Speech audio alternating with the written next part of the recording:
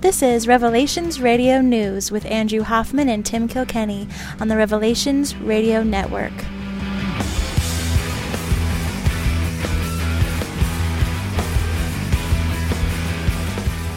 Podcasting to you from the seaside town of Edmonds, Washington. I am one half of, maybe put together, we are one half of a podcaster today, live from the sick bay. No, this is Revelations Radio News, and I'm joined today by a gentleman who I've wanted to have on the podcast for quite a while and introduce to the listeners of Revelations Radio News and the network as a whole.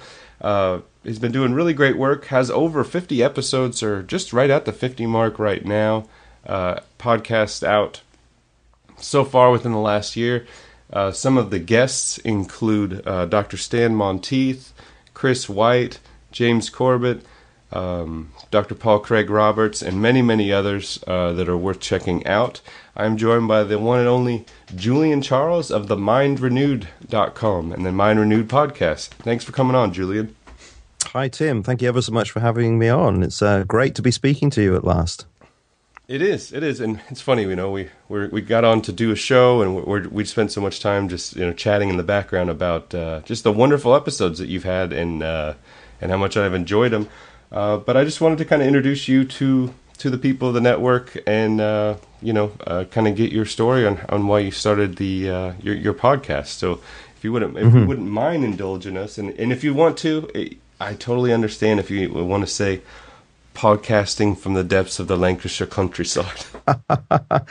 That's right. This is Julian Charles of the MindRenewed.com, podcasting to you from the depths of the Lancashire countryside here in the UK. That's right. That's what I say each time.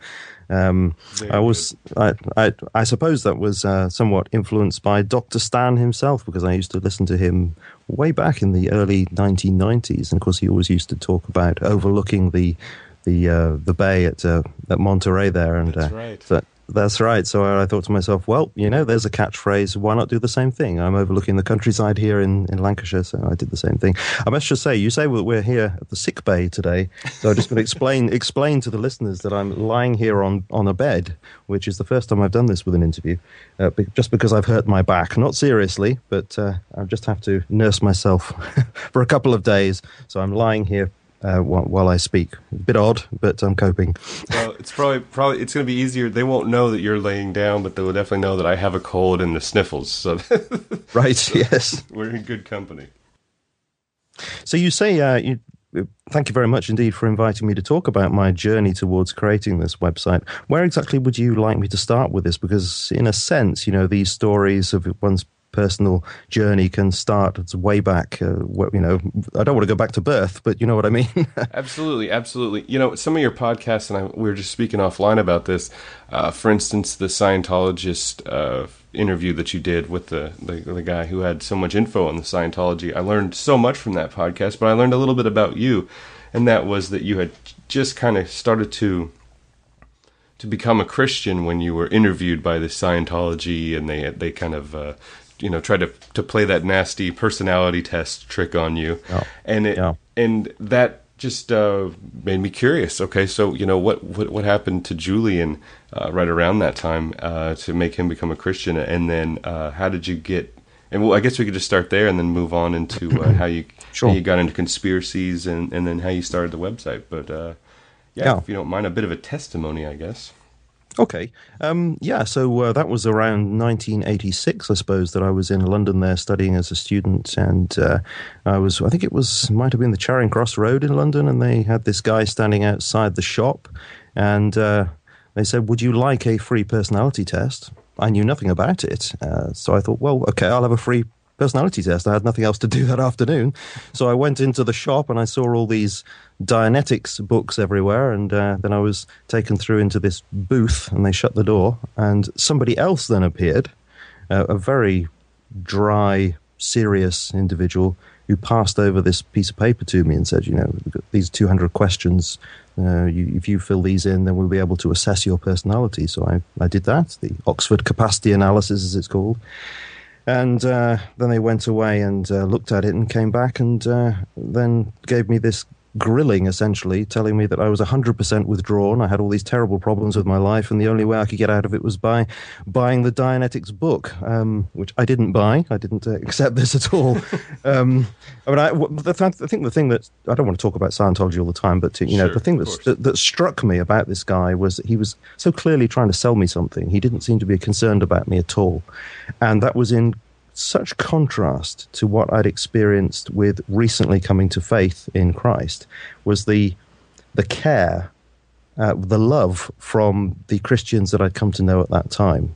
And it was just such a contrast. This guy was trying to sell me something. He didn't care anything about me at all. So that just immediately told me he's not being truthful when he's offering me these questions to find out about me, to help me. Not to help me, no, clearly not, because he doesn't care. So, that was the reason why I didn't take any notice of that. But, at that time I was coming to faith, or had recently come to faith, so I was obviously suspicious of things which were contrary to the Christian faith at that time.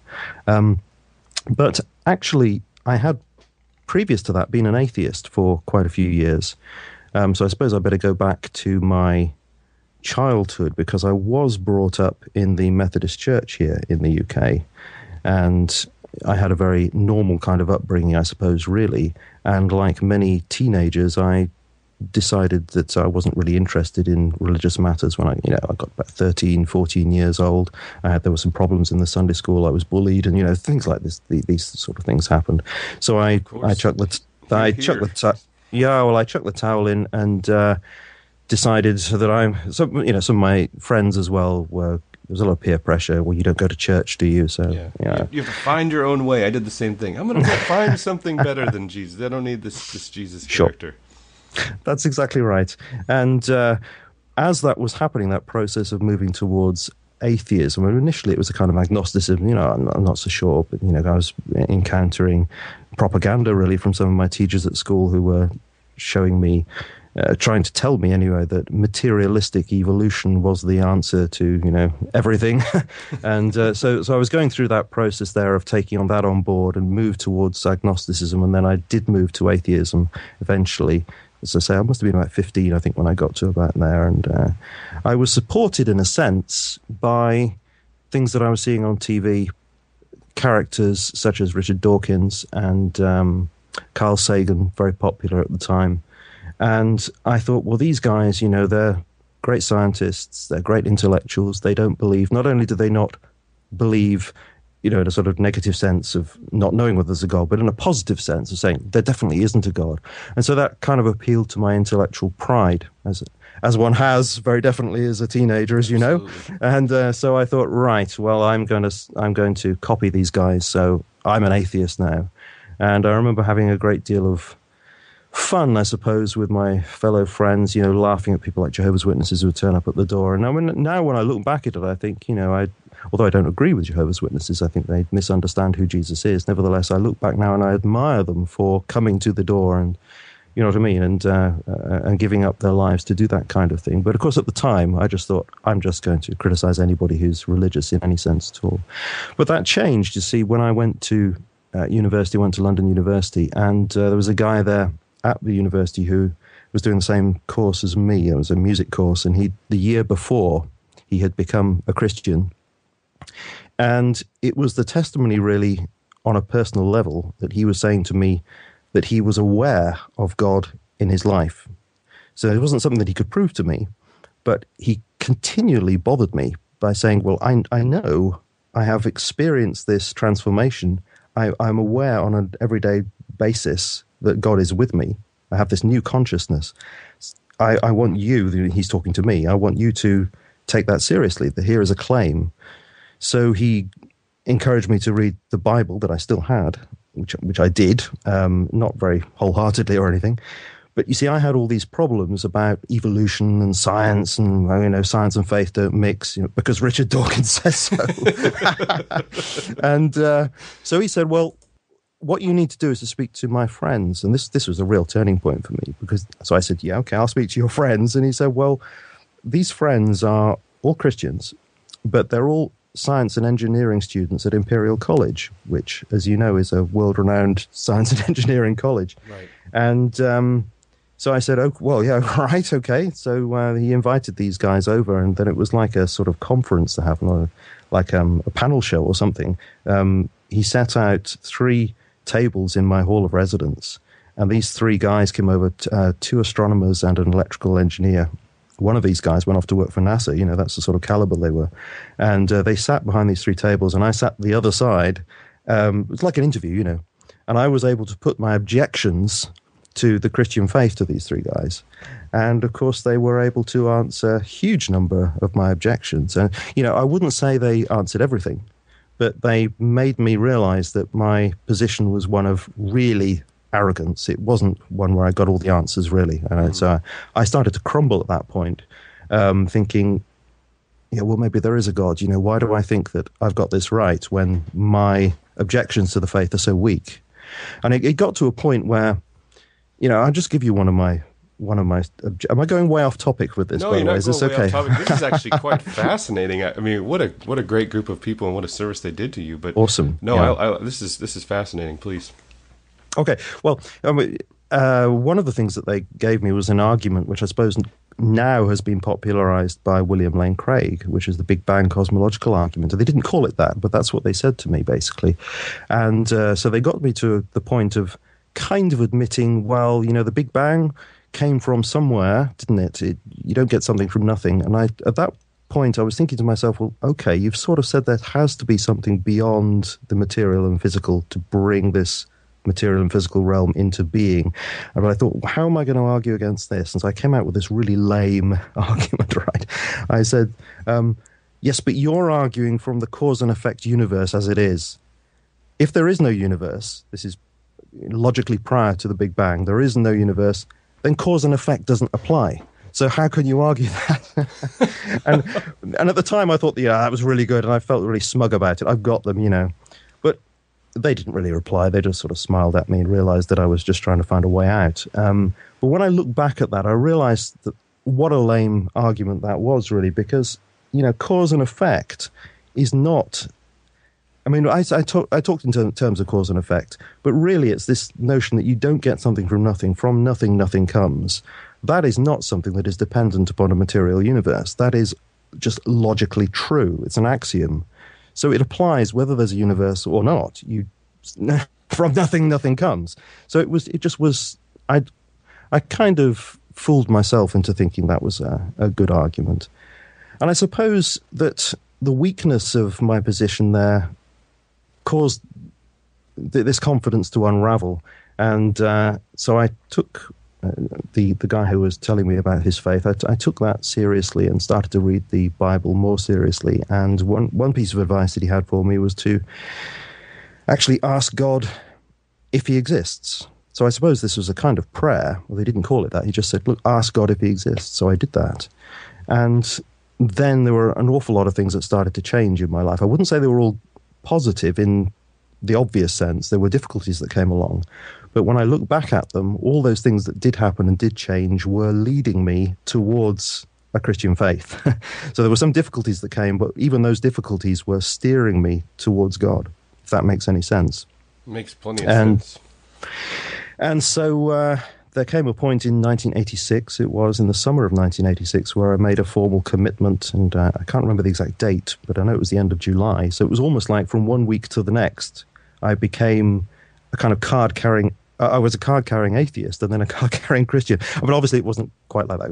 It was a process, but nevertheless, there was a point during this week where I changed, and then it was a process of some difficulty, of course, trying to work out, as many Christians experience, how do you now live in the world as a Christian when the week before I was living in the world as a non-Christian? There are lots of questions that you have to deal with.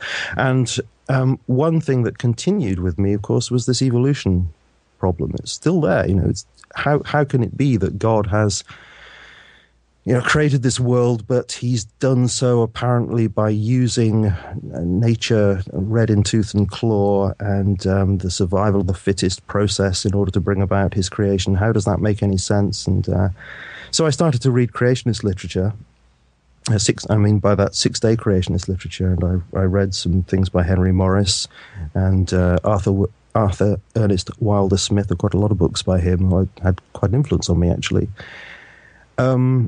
And a book by a guy called Malcolm Bowden here in the UK called Ape Men, Fact or Fiction, I think it was called, in which he was arguing that human evolution as it's currently taught is false. And I have to say that I was not persuaded in the end by the 6-day young Earth creationist position. But it did sow some seeds of doubt in my mind with regard to Darwinism. And this guy, Malcolm Bowden, I wrote to him and I said, can you help me? How can I find out more information? And he wrote back to me and said, well, I think from what you've said to me, your problem is not really with the science, it's with the philosophy. You still have an evolutionary philosophy guiding your thought. What you need to do is go and see a guy that I know in Camden Town in London called Brian Austin, who runs a Christian bookshop. And so I went to see that guy.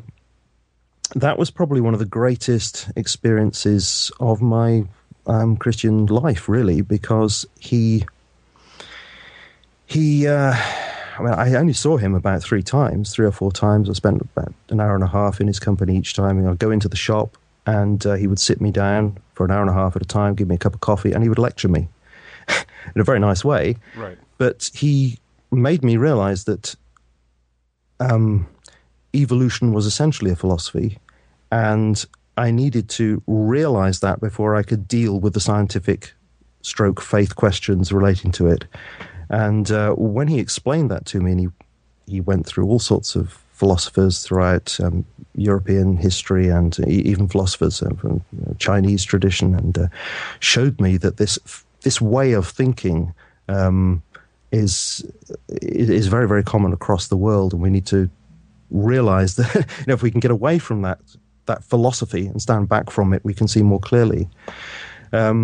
He also led me to the writings of Francis Schaeffer, who many people will know as somebody who was a great cultural critic and also a theologian, who was looking at the way people were thinking in the world and analyzing it and helping them to stand back from the presuppositions that they grew up with so that they could see the world more clearly. That was a great help to me too.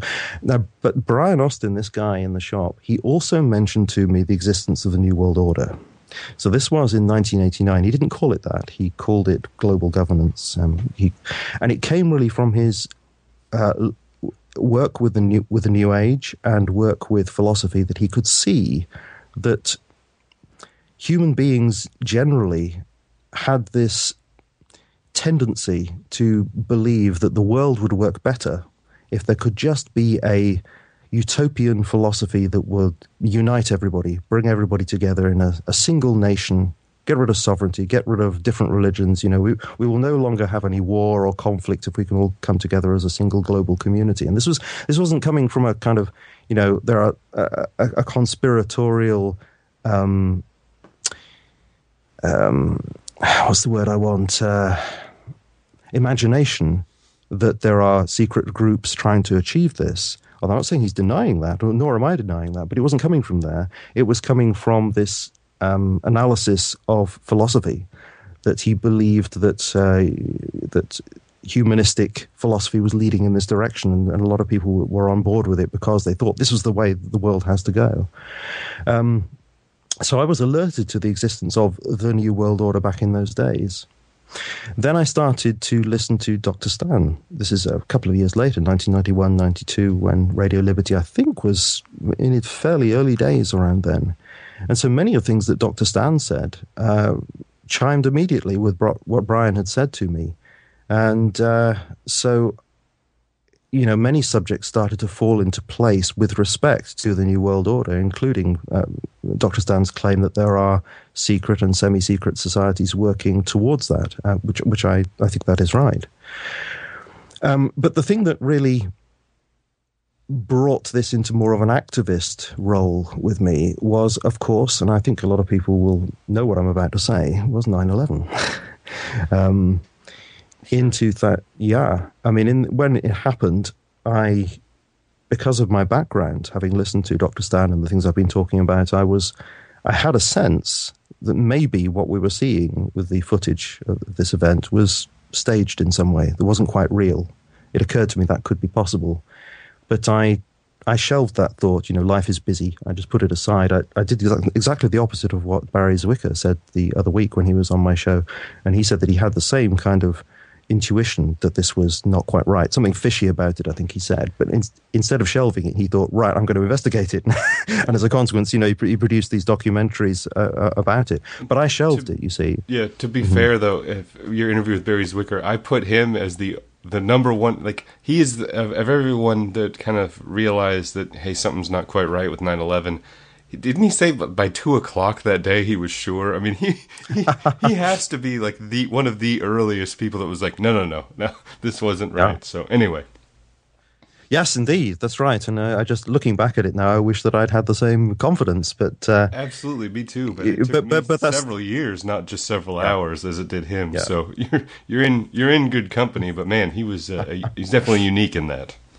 Yeah, well, it's the benefit of hindsight, isn't it? But of course, at that time, I think it would, for me, I'm not talking about Barry because, of course, everybody has different experiences, different backgrounds, different information to draw upon. But I think with me, I wouldn't have had sufficient justification for saying, yes, that is an inside job at the time because the research wasn't done.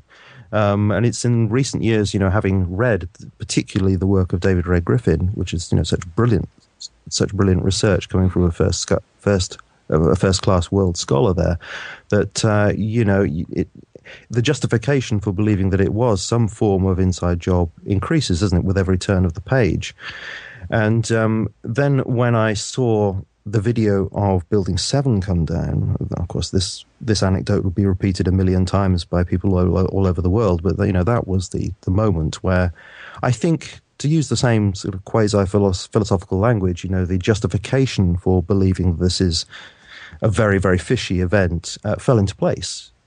Because as so many people say, that looked exactly like a controlled demolition, which it does. It's undeniable. I mean, even the BBC have said that. It looks like that.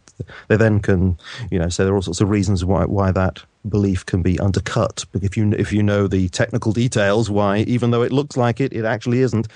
But nevertheless, as far as I'm concerned, and what I've seen and heard by experts, all those attempts to undercut that obvious indication there, that obvious impression that it is a controlled demolition, those attempts just fail as far as I can see. And so, of course, that was, I'm not going to say that was the beginning of going down the rabbit hole, which many people do say, simply because I had some kind of initiation into this worldview, really, way back when I was speaking to Brian Austin, when he said that, there is a new world order in the offing. So it wasn't kind of a traumatic thing for me as it is for many people. But then I'm still moving towards the website. I've still not created this website. The thing which really prompted me to do that was the supposed assassination of Osama bin Laden, because that was the moment when, I know this sounds ridiculous to say it, but I felt personally lied to because we actually had Mr. Obama appear on the screen telling us this has happened.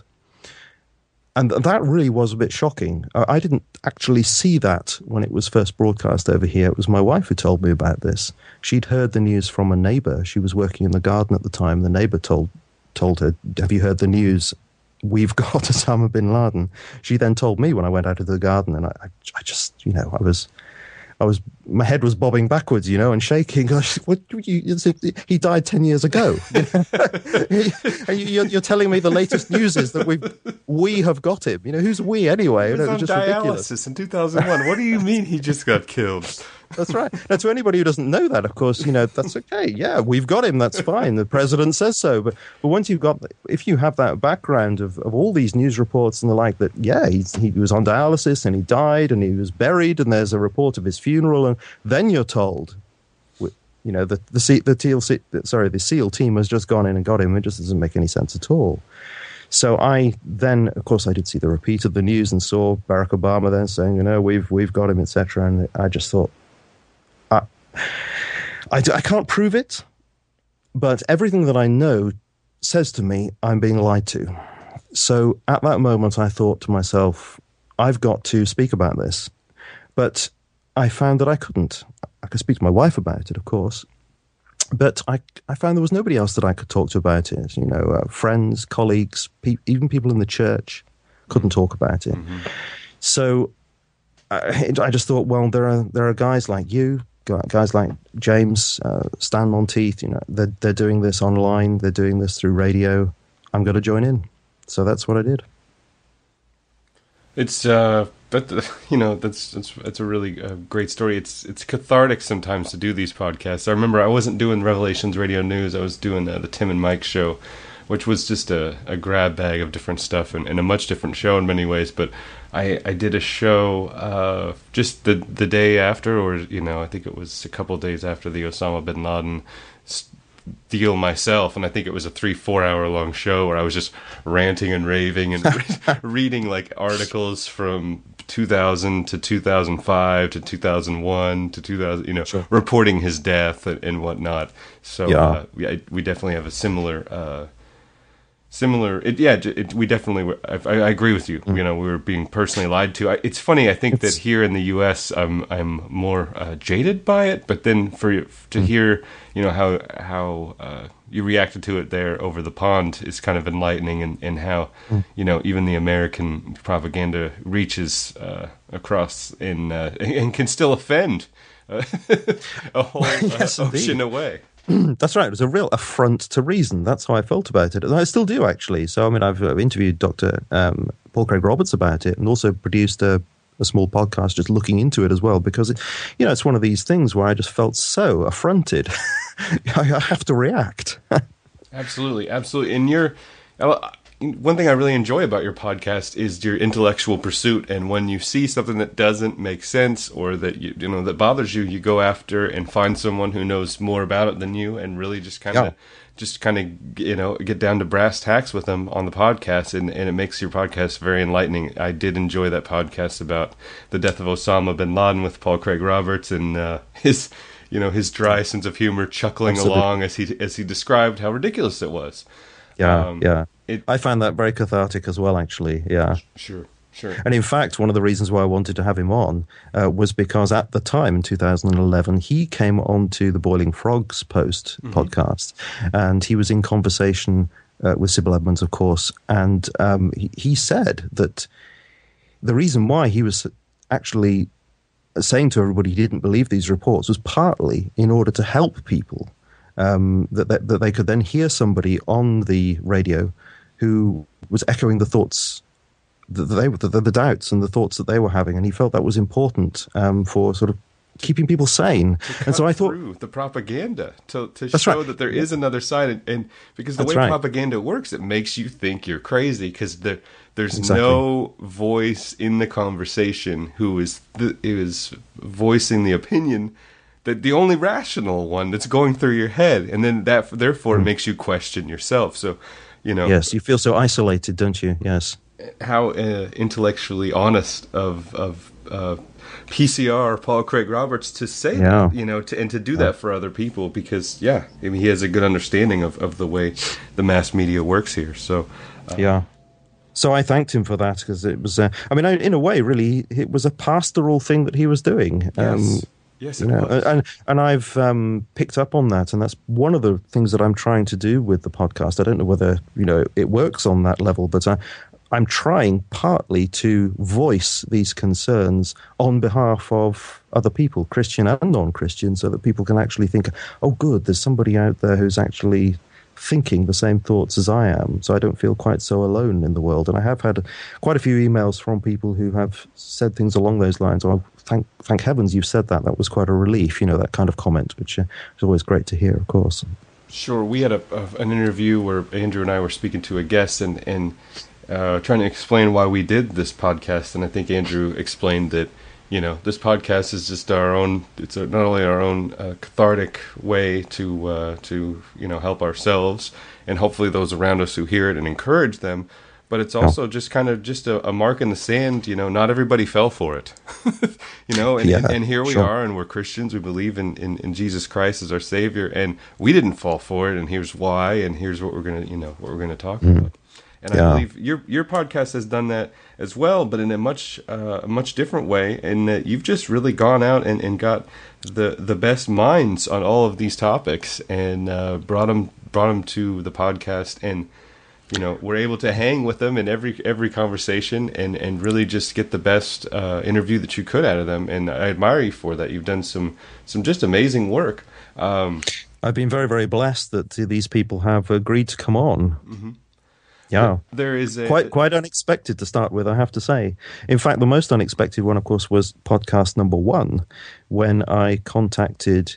I didn't actually contact Kevin Barrett directly, but his organization, where is it the Muslim Jewish Christian Alliance for 9/11 or Truth? 9/11 Truth, something along those lines. Anyway, and I contacted them, asking, "Is there somebody from your organization who would be prepared to speak?" And then I got an email back from Kevin Barrett, saying, "Yeah, sure, I'll come on." And that was quite a surprise that he would come on when, in fact, there were no podcasts on the Mind Renewed at all. So he came on and he gave a fantastic interview.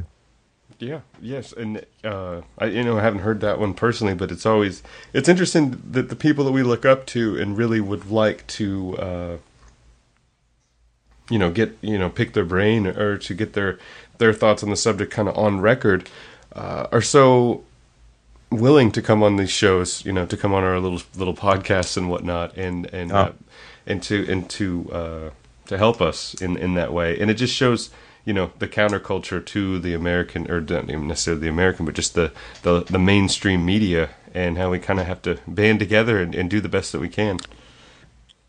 Yeah, there's something I wanted to add, actually. Yes, sir. And that's I was talking about looking at these various issues from a faith perspective, and was very concerned in order to do these podcasts in such a way that they are helpful to people in a pastoral sense. But there is another side to the podcast as well, and that was a concern that I had, that when I looked at so many materials from the so-called truth movement, I began to become quite concerned that a lot of it was from a rather, I'm less concerned by the secular aspect to it, unless it moves over into the kind of new atheist culture. That begins to concern me. But also what concerned me particularly was the involvement of the New Age within the truth movement, where when people go down the rabbit hole, as it were, I do see that very much as, psychologically stroke spiritually rather analogous to a religious conversion. And I think with a lot of people, they think, okay, well, my worldview is turning upside down here, so everything that I thought was true is now a lie. Of course, that proposition is self-defeating. It can't be true, but you know what I mean. Mm-hmm. People say to themselves, "Oh, well, I know much of what I believe was a lie." Well, maybe then the dominant religion also of this culture is also a lie, so that would be Christianity in the States and would be Christianity here in the UK. So therefore, perhaps alternative forms of spirituality, i.e. New Age kinds of spirituality, that's the answer. You see what I mean? There's a way in which those things can go hand in hand very easily. And along with that can often then be a suspicion towards Christianity as being part of the problem. And I was very concerned to show that, I really do not believe that Christianity, at least understood as the actual teachings of Jesus and the apostles, is the problem. I think that's the solution. Very often the church has distorted that and has not shown a very good face to those teachings. That's a different matter. That's not what I'm talking about. But the actual teachings of Jesus and the apostles, I think, actually give us the answer. So to see that truth being dragged through the mud by a misunderstanding. So when people realize they've been lied to, they think they're also being lied to by the Bible, and they're also being lied to by Jesus. That's a great concern to me. So what I wanted to do was to show people, look, I am a person who believes in Jesus, and I have the same concerns as you. I'm down the rabbit hole with you, but I'm saying to you, don't, to mix my metaphors, don't throw the baby out with the bathwater. And I think the easiest way to demonstrate this really is what I said before, and that is when people say everything is a lie now. I think everything is a lie. I think it's worth us deconstructing that for a moment and thinking, well, that cannot be true. Because if everything is a lie, then even the statement, everything is a lie, is itself a lie, which means not everything is a lie, if you see what I mean. We cannot possibly be lied to completely. Therefore, we need to stand back from that statement, everything is a lie, and realize, no, some things are lies and some things are not, and take things on a case-by-case basis and look at the evidence. So that's where I was coming from with that. I wanted people to realize there are Christians out there who have the same concerns as just anybody else, really. Sure. And I think you bring up a good point. It's when you have that change of paradigm, and then you think, well, everything is a lie, and like you said, that's not even possible. No. But what that thought is we're throwing on a propagandistic feature or use onto ourselves that the mainstream media has also tried to throw upon us with the conspiracy theory, the official conspiracy theory in 9/11 changed everything. It's like, 9/11, why do I have to take my shoes off? Well, 9/11 changed everything. Why do we have a Department of Homeland Security? Well, 9/11 changed everything. Well, 9/11 didn't change everything. 2 + 2 is still 4. And it's funny that once we wake up from that and wake up from the official narrative that the such an overwhelming majority of people then fall into the unofficial narrative, which is everything is a lie. Everything that you have to change, and like you said, you have to come at it on a case by case basis, and not set ourselves up for the failure, or set ourselves up for failure by wiping the slate clean, as it were. And absolutely, it's that, isn't it? It's that feeling everything is a lie, so therefore I have to abandon everything, so that everything of any tradition. Well, I mean, tradition then becomes a dirty word. But I think that's clearly false. There are good traditions and there are bad traditions. I mean, a tradition is really merely the passing on of certain things believed to be true. Well, if you abandon all tradition, then even people working within the alternative media cannot pass on information about, say, a great podcast that they've heard, because they're creating a tradition by doing so. If I say, well, James Corbett's done this great podcast on so-and-so, on episode number 250,000 or whatever it is, and how did he manage to find the time to do that as well? And pass it on to somebody, I've created a tradition at that point. So what's this truth seeker going to do? Say, well, no, I'm not going to stand in the line of a tradition because traditions are bad. It doesn't actually make any sense. So the claim that I'm making, and to repeat myself, is that we, as a case-by-case basis, we have to look at these traditions and decide, are they false? Have they been distorted? And that just takes hard work. It takes research. And from my perspective as a Christian, from what I see, the teachings of Jesus have been faithfully handed down through the New Testament documents. And I know that is contested by, the Gnostic documents, and it's contested by all sorts of popular writers, et cetera, et cetera. But if you do the work, if you do the study, you actually look at biblical studies, which is not full of Christians, but a lot of these biblical studies departments have a lot of secular people in, but you actually look at the work that's done by biblical scholars, you realize actually that even if you're going to be skeptical, we do have a great deal of information about the real person, Jesus of Nazareth. And even if we take a minimal view of that, we can still reconstruct a really good view of who Jesus was, an adequate view of who Jesus was, and still make a decision with respect to him. Even if we don't have a doctrine of biblical infallibility or something like that, we can still look at the data about Jesus and say, he did exist, he did make claims about himself, and make a decision on that basis. So, that, I think, at the core of that is a tradition that has been faithfully preserved. So, from my perspective, there's no way I'm going to say all tradition is bad. I've already said it doesn't make sense to say that, and there's an example of one that I think does actually stand the test of scrutiny. Absolutely, absolutely, and I've had a similar, my coming to Christ was somewhat similar in that, I started to wake up and to realize that, hey, a lot of this stuff isn't real that's going on around me politically that I thought was real. I joined the military long ago and just had a much different, thought about God and country and all this other stuff. But as I started to kind of realize that, the way the world really was, I started to think, well, this Christianity thing, maybe that's not real also. And it was a dangerous time where I was like, well, what am I going to do? And best thing I ever did was to set out to disprove biblical Christianity, which absolutely I would highly recommend to everyone to try. Yeah. Because yes. There's no quicker way, in my maybe not necessarily quicker, but there's I have no doubts. And I don't see myself ever going back, because I've answered so many of my own doubts that I had, and much in the same way that those gentlemen did with you that afternoon, where they sat you down and said, "Okay, give us your best arguments." I've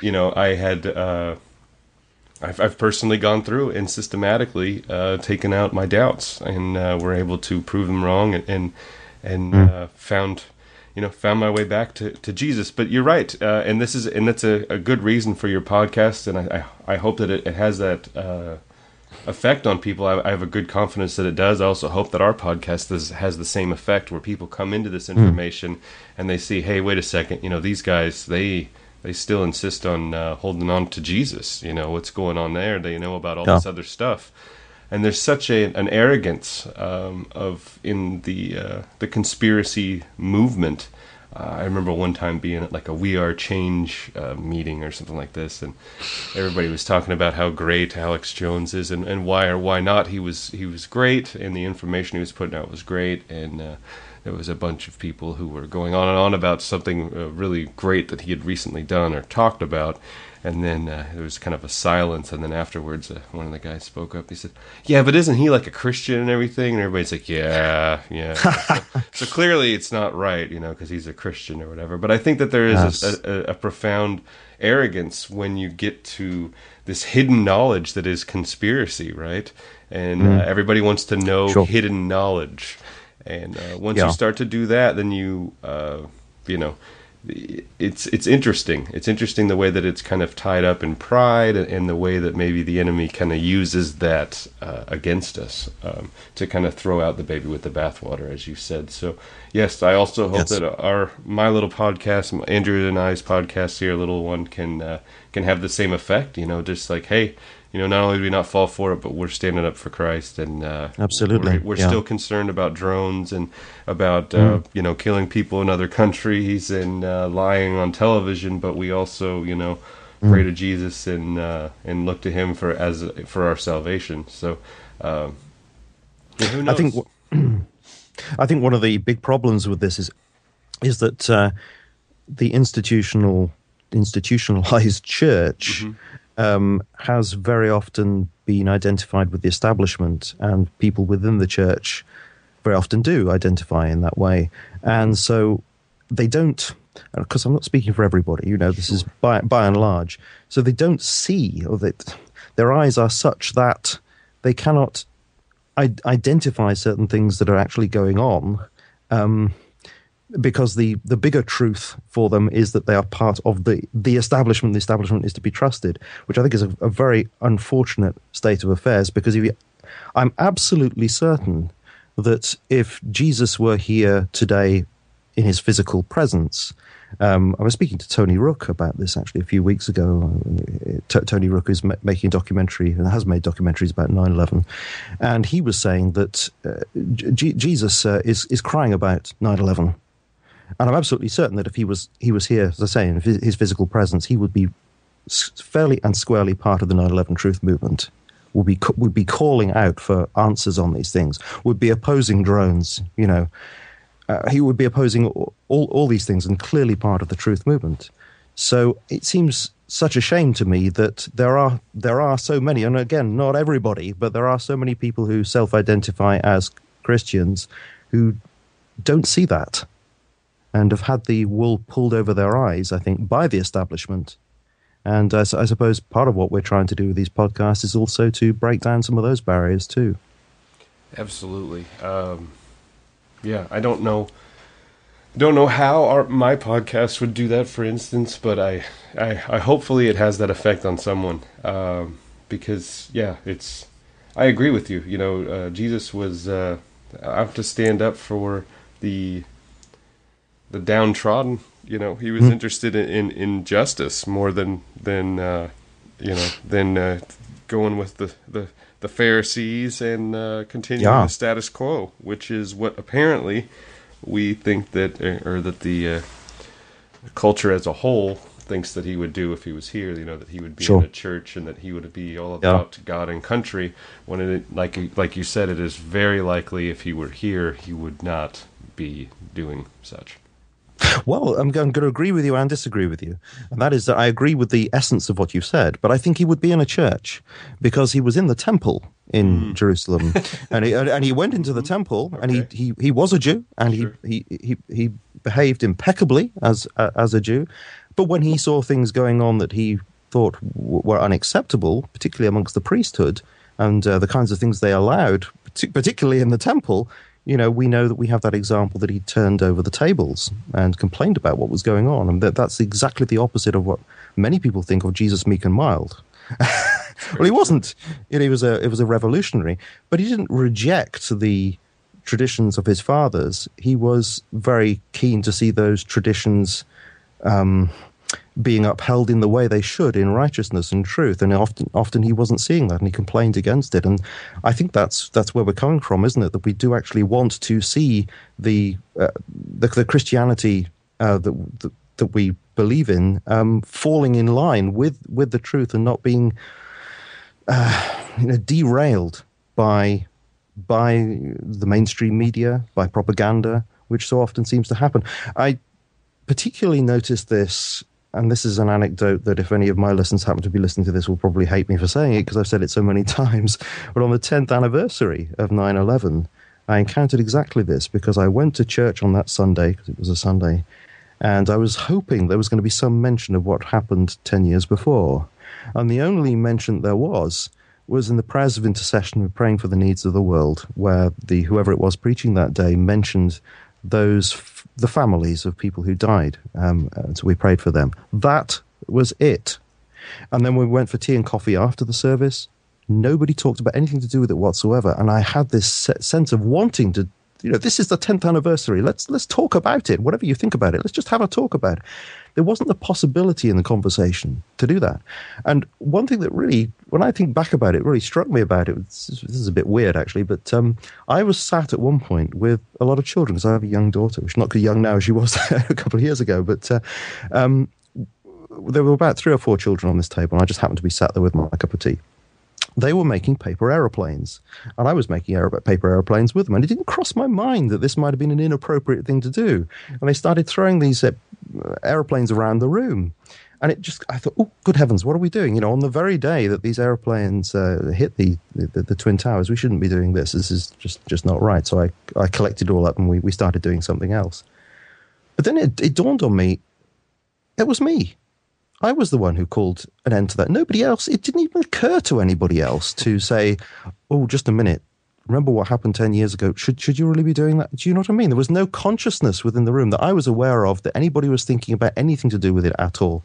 So I felt completely isolated. I could not talk to anybody about this. And I think that is so unhealthy that we've got to that position. There's so many good people in that church, genuine Christians, genuine, loving people who are actually trying to live their lives. And I'm quite sure that many of them are indwelt by the Holy Spirit. And yet they've allowed themselves either to be clouded by propaganda such that they don't even think thoughts that are out of line with that propaganda, or they've been effectively silenced by peer pressure as a consequence of this propaganda, so that even though they may think these thoughts inside, they don't feel able to express them. Now, to some extent, I have to say that I'm guilty of that, because I do find it very hard to broach such subjects. I do attempt occasionally with a few people, But I am very much aware of that power in the culture, that there are certain subjects one shouldn't talk about. And I'm trying now, not just in the podcast, but where one, of course, is much freer because you don't know who you're talking to. But if you're actually talking to your friends and your colleagues, that's much harder. But I'm trying now to discipline myself to say, no, I must actually, even if it's very slightly, I must begin to broach these subjects. Because if I don't, then I'm falling victim to this social engineering that's out there, psychological engineering that's out there. And I think it's important that we don't allow that to happen. It's hard, but I think we need to try. It's very hard, and I couldn't agree with you more. I've been recently, I don't know what podcast I heard recently, whether it was on yours or some other one that I listened to, but the topic was talking about how when we don't do that, when we don't speak up and let our opinion at least just be heard, that we're doing ourselves an injustice and our friends a disservice, and friends and family a disservice. And I'm like you in many ways, where should maybe not speak for you, but I have similar reactions where something will happen, and about 4 or 5 things pop into my head at once about why that we should question this, or that something someone said was very likely incorrect, or so. But they all pop into my head simultaneously, and I sometimes don't even know where to begin, so I don't. Right. So I don't start at all, and I think that we could even learn in a very Christian sense how to speak up about these, especially when it concerns our faith. And then even maybe I challenge people to do the same thing when it concerns just our beliefs, because I think that there is something to human behavior that when one person in a group voices something, like Paul Craig Roberts did on your show, he admitted to on your show about getting on the news and saying, "Hey, I don't believe this." I think that he did everyone a great service in that, saying, okay, it's okay to believe that. Now, who knows how many people are thinking some of the same thoughts that we have, but don't know whether or not to continue to pursue them because they don't want to be considered crazy, and would be positively affected if we said, hey, I also don't believe that, or hey, I really think that Jesus is the answer. It would let them kind of explore that better. So I'm going to join with you in your disciplining yourself to try and speak up more. I know that I too often am quiet. I've been doing better this week. I actually had a couple opportunities. I think I'm doing a little bit better, but I could definitely continue to do even better. And I challenge listeners to do the same. We got to speak up a little bit, just even if it is just a little bit, to speak up when Christ is challenged, or when evolution is taught as truth or referred to as truth, or when all religion is considered, hocus pocus and whatnot, or even, in the political side, when the fairy tales are put forth, like Osama bin Laden's, death or capture or whatever it was. We need to.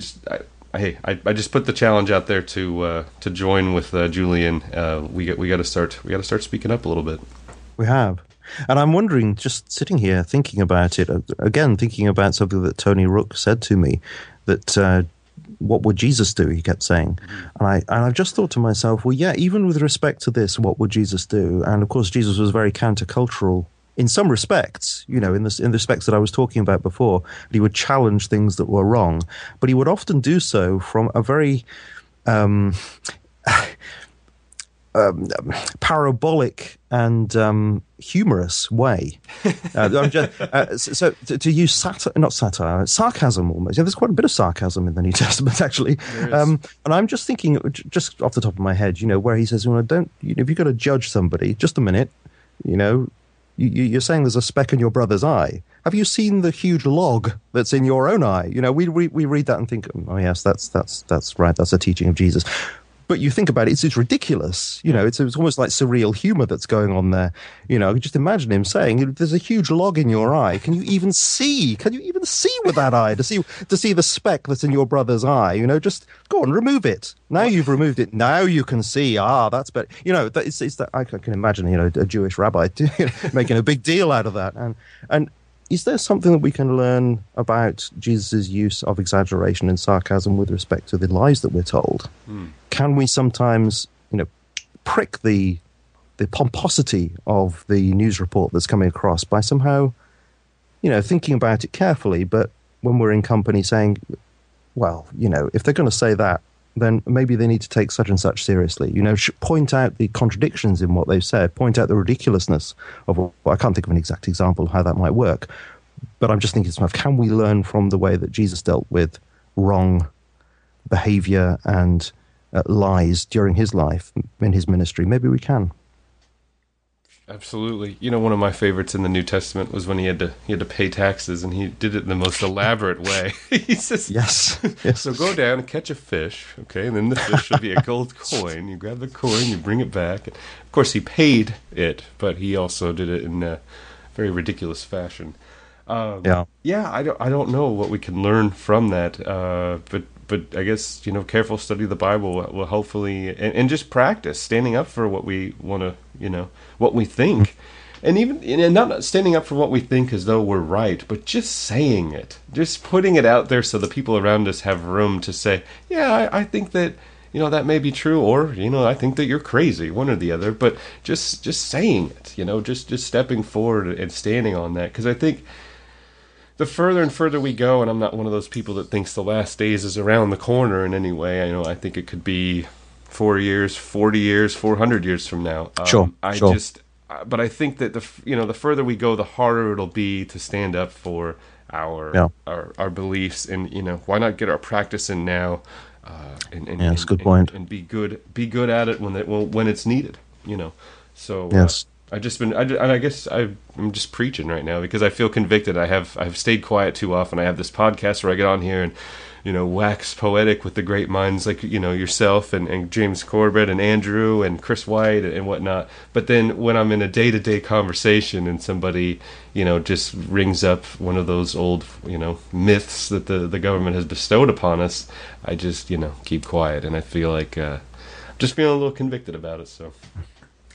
Get off my soapbox for the moment, and we can try and wrap up our conversation a bit here. Julian, it has been a real pleasure speaking to you. I wanted to see, do you have anything for us in the future? Things we should look forward to on your podcast? Any parting thoughts or anything else that you maybe wanted to speak on that we may have missed? Well, I suppose in one sense there's a whole world of things that we've missed because you can't go on talking forever.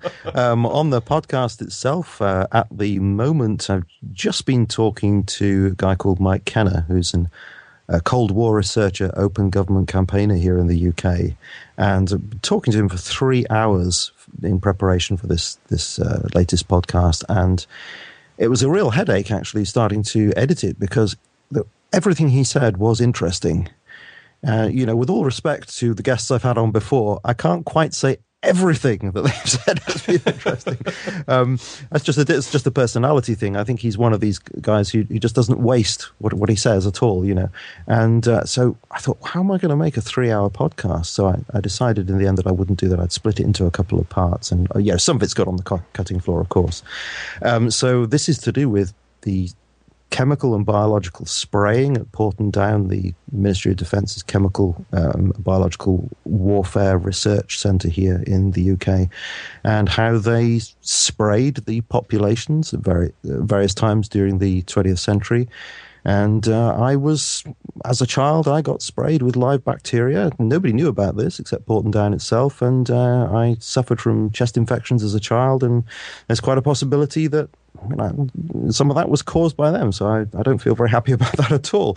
So we've had the first part, that first podcast there. So in this coming week, we're going to have the second podcast on that. And then things coming up in the future is that we have Tom Secker coming on to talk about 7-7. Yeah, I'm really looking forward to that. Exciting. Yeah, I'm a big fan of Tom Secker. I've been listening to his new podcast, Clandestine. It's been quite enjoyable.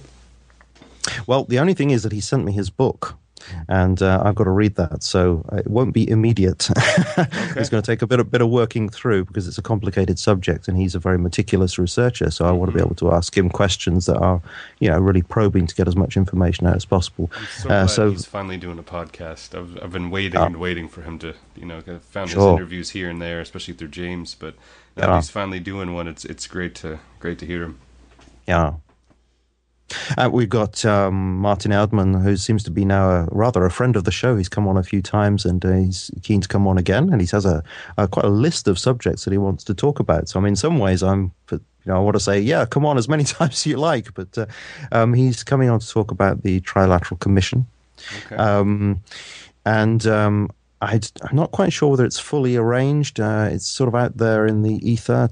A guy called Steve Hassan may be coming on to talk about the Unification Church. But he hasn't got back to me recently, but he's a very busy guy. That's the way things go.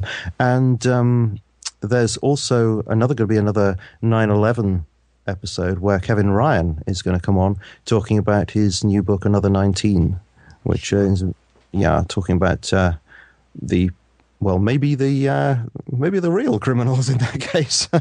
So I need to look through that book in more detail to be able to talk about that. And Tim Ball's coming back on. There are all sorts of plans that are in the air, but that's the way it goes, isn't it? Yes, it is. But you have more plans than most of us, so I give kudos to you. My co-host is actually making his way through Another 19 right now. It definitely, seems to be. I look forward to hearing that episode. Is what I meant to say there. Right. And the thing I wanted to say too, I just realized, we spoke almost off air for as long as we've been on, but I had said several things off air that I wanted to kind of get out, flesh out in the open out on this end, and that was, I was just, commenting on how you do such a great job at keeping both the spiritual and the political news coming out in your podcast. We are kind of more analytical as far as just what's going on in the world, kind of social, political commentary. I think that has a lot to do with my co-host, who is just very, very adept at thinking in that way, has written his book and whatnot. You also then get into the spiritual and have people on to speak on spiritual matters, from not just Scientology, but just several different supernatural things and whatnot, and even I think it was Mr. Edelman who had a testimony right in the middle of one of your podcasts, and I just wanted to give credit to your podcast and encourage others to listen to to your podcast, because you do such an amazing job at staying with each one of your guests, even though they're so vastly different, when one will be, such a great political mind like Dr. Paul Craig Roberts, and then the next it'll be someone who's, very, very spiritual and concerned with spiritual things or even the supernatural. And you're able to stay with them, keep the listener on track, and I credit your podcast. It's not an easy thing to do, and the last one that I can think of that did it so well was maybe Futurequake. So I guess that's high praise from me, but I encourage listeners to check out your podcast. And we spoke a little bit before this, and I'm going to do my best get the Mind Renewed on Revelations Radio Network, so that people can check out your podcast as you work through this amazing array of guests that you have planned and the shows that you have coming up. Well, thank you ever so much, Tim. It's great to be talking to you, and thank you very much for inviting me onto your show. I feel very privileged, I have to say, that you've done that. I feel like I'm a newcomer, really. I mean, it's a year that I've been doing this, but it feels like it's a few weeks. These things have a sort of a psychological different, approach to time. I'm a newcomer. I'm a baby. So for you to invite me onto your show and to invite me onto the network as well, I'm absolutely delighted. Thank you very much indeed. Well, yeah, it's I think you should consider yourself a veteran by now. You're a wily veteran of 50 episodes, and you've had just an amazing array of guests. I encourage listeners, like I said, to go back and check out those guests. I found these podcasts to be highly entertaining, and I've even had a couple of listeners, one in particular, a supporter out of Alaska, who messaged me and said, "Hey, have you heard of the Mind Renewed with Julian Charles? I'm a fan of your podcast and also a fan of his." And I look forward to hope maybe combining on efforts in the future and Sure. referencing your work and my work and whatnot, and moving forward from here. Yeah, I mean, it'd be great if we could find creative ways and to work together. It's open-ended, isn't it? We never know quite how things are going to develop. So, yeah, if we can do that in some way, that'd be marvelous. Absolutely. And we were talking off air. I'll figure out how to get you a copy of Andrew's book.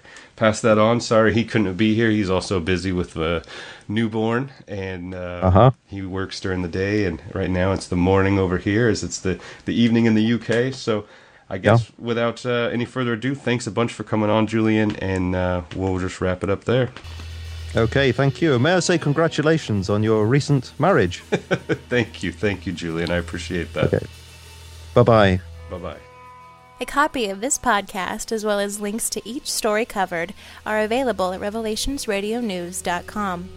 To contact Andrew and Tim, or to support Revelations Radio News, please visit revelationsradionews.com and click on the Contact tab or Support tab. Please check out the other podcasts at revelationsradionetwork.com, and thank you for your support of this podcast.